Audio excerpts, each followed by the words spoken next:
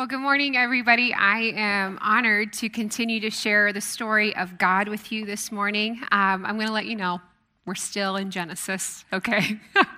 Don't worry. I think Exodus, or at least a couple chapters in, will be Greg next week. He's going to move it down the field for us. But Darren was right. There's so much that is packed into these pages of the Bible.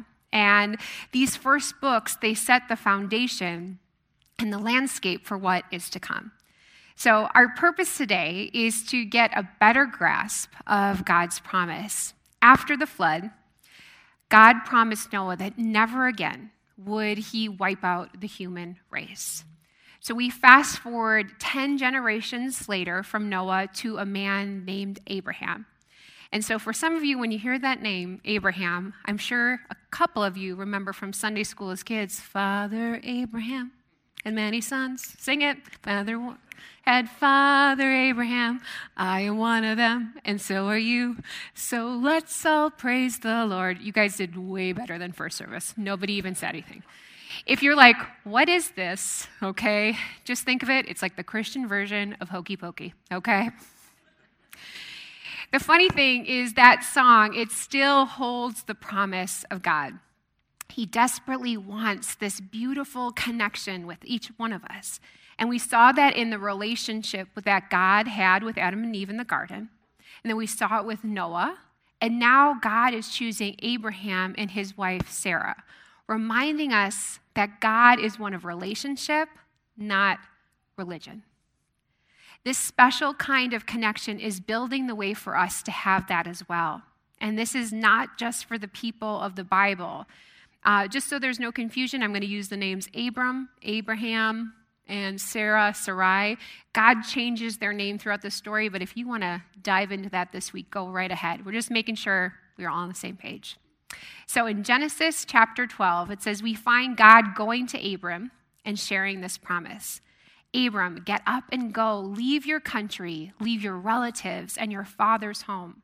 Travel to the land I will show you. Don't worry. I will guide you there. I have plans to make a great people from your descendants, and I'm going to put a special blessing on you and cause your reputation to grow so that you will become a blessing and an example to others. I will also bless those who bless you and further you in your journey, and I'm going to trip up those who trip you up along the way. Through your descendants, all of the families on earth will find their blessing in you. On that day, God spoke and he shared with Abraham something bigger is happening and he and his family get to be a part of it. I mean, just the opportunity, it is mind-blowing to think that God is asking him. It feels so good when people encourage us, right? When they see something in us and we're like, really? Me? Are you sure you're talking to me? Okay. But now we have God asking Abraham, saying that he is going to be the father of great people, so many descendants. God will bless him and watch over him and all of the families from now on. They are going to find their blessing in you. He didn't have any questions about how or why, because he's just an ordinary guy. But he went. He went because of God's grace was with him, and he became a witness of God's promise.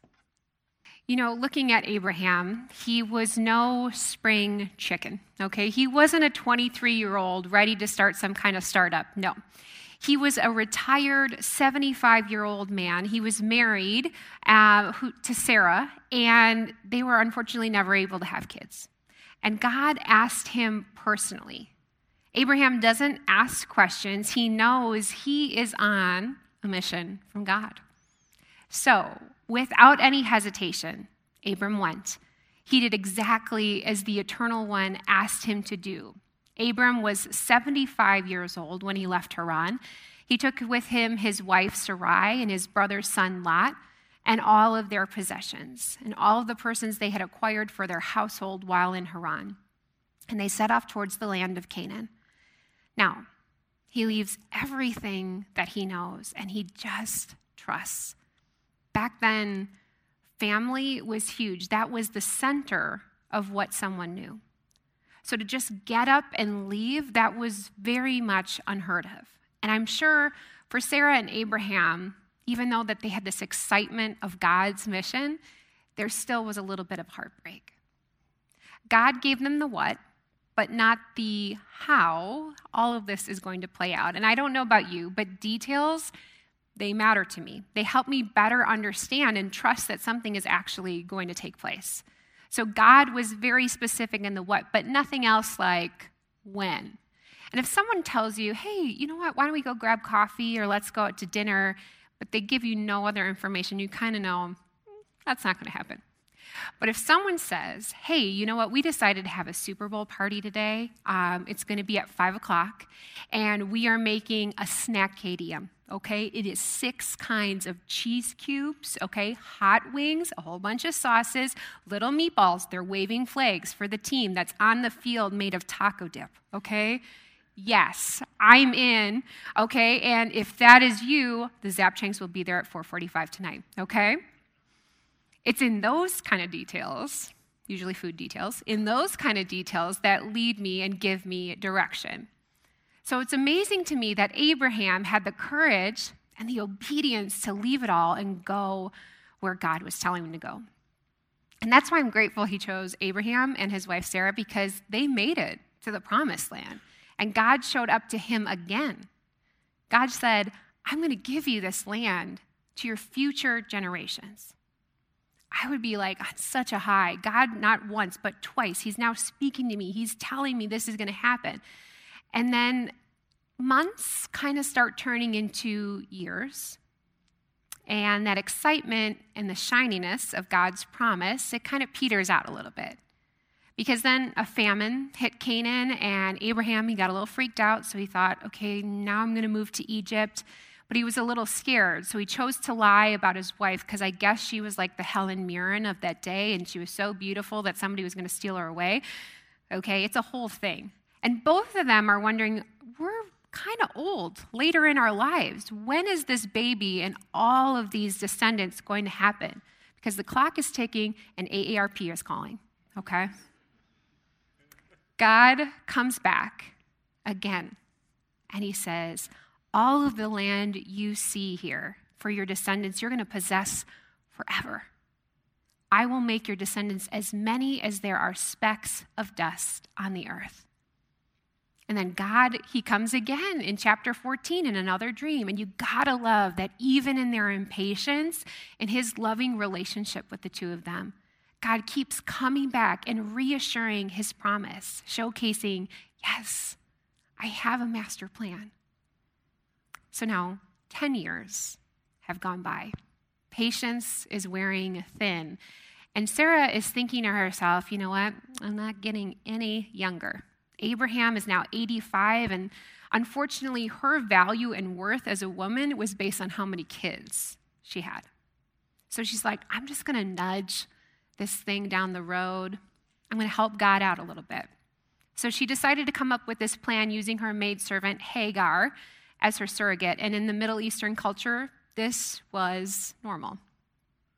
However, was this the promise of God? Is this what he had in mind? No. God wasn't like, oh my gosh, Sarah, you figured it out. Congratulations. Why didn't I think of that? Both Sarah and Abraham, they agreed to this. And out of disobedience, we know comes consequence.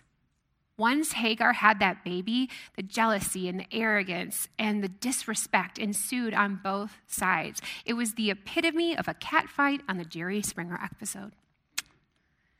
It is a reminder to us that nothing good comes from taking God's promise into our own hands. I read this story and I think, oh my gosh, Abraham, Sarah, come on, let's get it together. God told you that this was going to work out, right? And so what if you have to wait 10 years? No big deal. But here's the kicker. As much as Sarah totally annoyed me in this passage of the Bible, the hard truth is, I'm Sarah.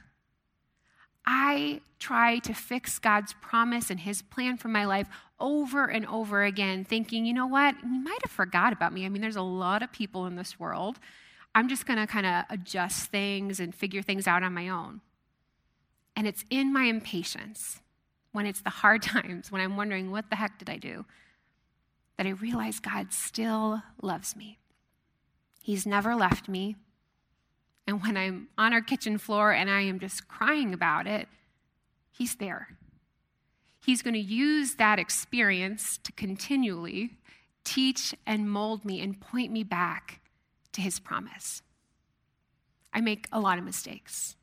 And as a mom, your kids, they're so sweet at this age right now. They are like, oh, Mom, you never make any mistakes. You're perfect. I'm like, oh, bless you, bless you. But I have to do a better job of explaining to them, like, hey, Mom messed up. And so when we share our mistakes and our failures, it's uncomfortable. But when we share that and say we're sorry, we know that we're not alone. And God's promise, it includes using broken people just like each one of us. He uses them in the Bible because we can relate to them and learn from them. You know, the Bible, it is a tough hang in many places. It is rough and it's honest because it's beautiful, though. Because it's not a polished storybook story. The truth is nothing good comes from taking God's promise into your own hands. I'm sure you can think about back to a moment or two in your life where you've done everything in your power to finally get into the driver's seat of your life, and I want to just be in full control. But the reality is we can't trust God with the promises. If we can't do that, how are we going to choose to keep our promises to ourselves and to everyone around us? I'm not talking about your New Year's Eve resolution, okay, that you started on the 1st and forgot about on the 3rd, okay? I'm talking about the promises that we make to God and ourselves. What does that look like in your own life? The promise is, I'm never going to talk about her behind her back ever again, never.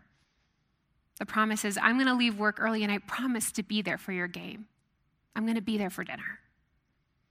The promise of, God, I want to invest in our relationship with you. I think it's easy to believe that God is one of grace because he is. And if we mess up or we backslide or we kind of forget about our promises, he's just going to forgive us, right? So we have to change that mindset. In my personal opinion, I really doubt God is just like tailing things off as he's going about his day. He has a lot of other things to do because he already knows. But if we can't keep a promise to God, to the one who loves us unconditionally, who can we leave a promise to? There's a lot of things that went on in this story, like a lot. We haven't even gotten into all of it. And so now it's 24 years later, after that first promise. And God enters the scene as 3 men in physical form. And I believe here we witness the Father, the Son, and the Holy Spirit breaking bread and drinking together with Abraham in his tent. I mean, this is so cool, so cool. And they said to them, where is your wife Sarah? And he said, right here in the tent. There was a bunch of walls, I guess, like sheets around. So she was in there. And then one of the men said, I will definitely return to you about this time next year, and then your wife Sarah will have a son. Sarah was listening at the door behind them because it's God. Of course you're going to do that, right? And so now Abraham and Sarah, they were both very old, and Sarah, she was no longer menstruating. And so Sarah laughed to herself thinking, I'm no longer able to have children. And my husband, he's old. And this is so great because it's like Sarah is this teenager talking to her dad and she's rolling her eyes and just like, yeah. But then the Lord said to Abraham, why did Sarah laugh and say, me? Give birth at my age? Is anything too difficult for the Lord? When I return to you about this time next year, Sarah will have a son. And just a heads up, if God ever questions you and you hear that, just agree with him, okay? But Sarah, of course, she chose to lie and she got a little frightened and she's like, I didn't laugh. Sure, go ahead, Sarah. But he said, no, you laughed. And then he just kind of like stopped the conversation. It's just done right there. So at the ripe age of 100 years old, Abraham and Sarah, they finally had their baby boy. And you know that God had a sense of humor because they named him Isaac, which means laughter. Just like Darren asked the question the other week, why did God not flood the world for 7 more days? Why did God wait all this time to give Sarah and Abraham a baby? Why? I have to believe that even though, they messed up, his timing is better than ours, and just maybe, God knows that we're not ready for that promise just yet. There are so many background details and things that have to be in place. And maybe it's us who needs a time of transformation because Abraham couldn't possibly be able to be used like he was at 75, like he was at 100. For God, it's not behavior modification. No, it is about heart transformation. When God makes promises, it's not like we're just changing like these minor things just to figure out like, I'm going to drink more water and it's going to be better in my life. No, we're talking about like a full-on surrender to him so that we can have a heart transformation. Sometimes it's going to take 24 more years or so for us to realize just like Sarah and Abram had to. Or perhaps God was preparing Abraham for what is around the corner next. Their son Isaac, he had grown up, and they were happy. And then one day, God came back, and he asked Abraham to sacrifice his son. The son he's waited for, okay? The son that he's loved, the son that God promised to him. How are we going to make all these descendants happen without that one son? Why? Why would God ask him to do such a terrible thing? Isaac, who is now a young man, he's possibly anywhere between 12 to 30 years old. They both set out to make a sacrifice. And unknowingly, Isaac, he was carrying the wood on his back. He had no idea what was happening. But they climbed up those steep, stony mountain path. They built an altar. Isaac questioned his dad what he was doing to him when he bound him. But he obeyed. I can't even imagine the tears that were filling up in Abraham's eyes. His hand trembling as he raised that knife towards his son, and the pain that was filling his heart. Is this the promise of God? But at the very last moment, God said, stop. Don't lay your hand on that boy or do anything to harm him. I know now that you respect the one true God, will be loyal to him and follow his commands because you are willing to give up your son, your only son. Does that sound like any other prominent story from the Bible to you? God's promise is in the details. Because if we fast forward 55 generations from Abraham, we see God's only beloved son, Jesus. He's carrying that wooden cross on his back. He's going up that steep mountain path towards his crucifixion.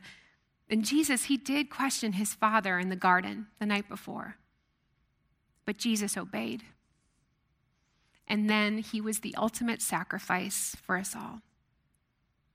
Isaac's life foreshadowed Jesus's, the promise of what is to come. And reading this, you kind of ask yourself, why did God have to do this? Why did this situation have to happen? I mean, he is God, right? Why not skip over all the bad parts of it?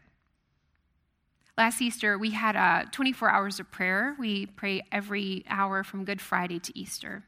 I think that's right, Lisa, right? No. There's 24 hours somewhere in there that we're praying. Okay.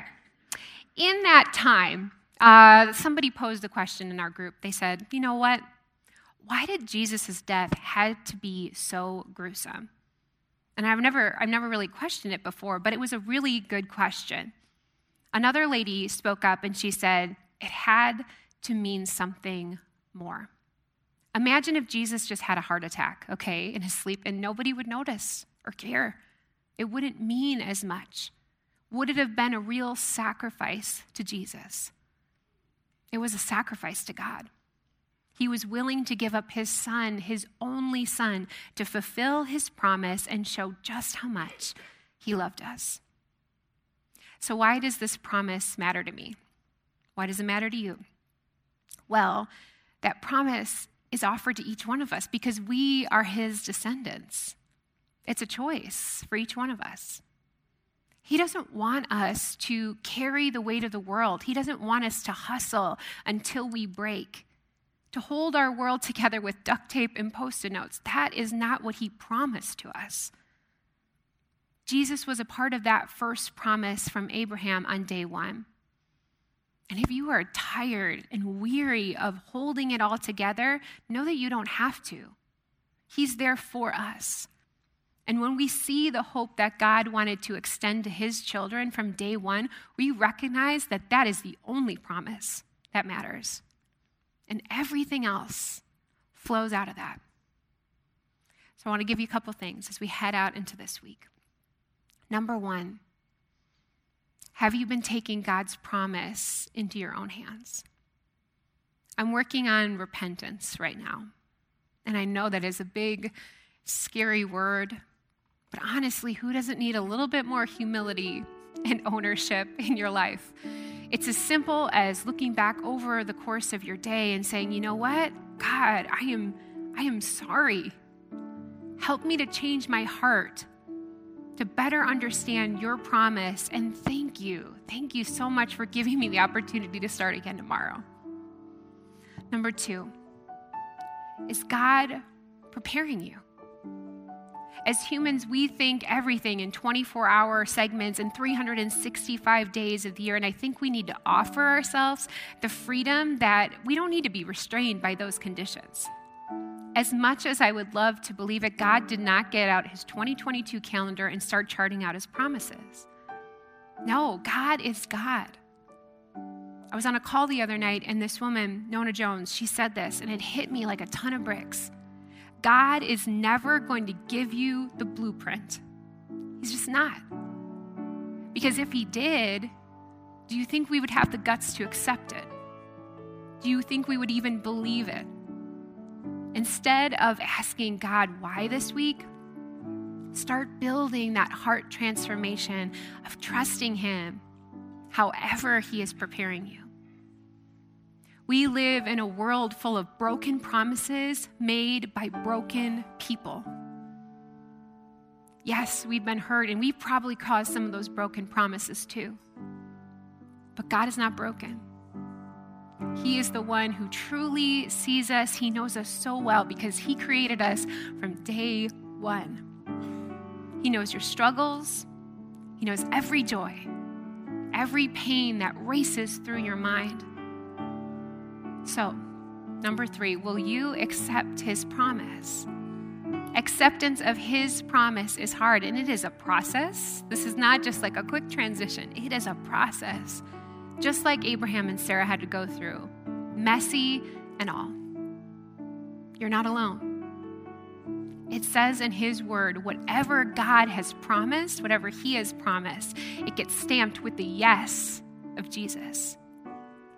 If we're going to God with our life and we're focusing on our will that is his will, God is stamping it with yes, yes in Jesus. I think it goes back to that relationship and trust. Has God been there for you in the past? We take that time to reflect. We can see him peeking out all over the place. We can see the evidence of him. And it plays out in ways that we could have never, ever imagined. One of my readings this week, they summed it up the best. It said the story of Abraham and the rest of the book of Genesis, it reminds us that we can trust God. Even when we don't understand or we don't think that his plan makes any sense. We can trust that he is working in ways that we don't see, in ways that we don't even understand. But just remember this, when God makes a promise, he always keeps it.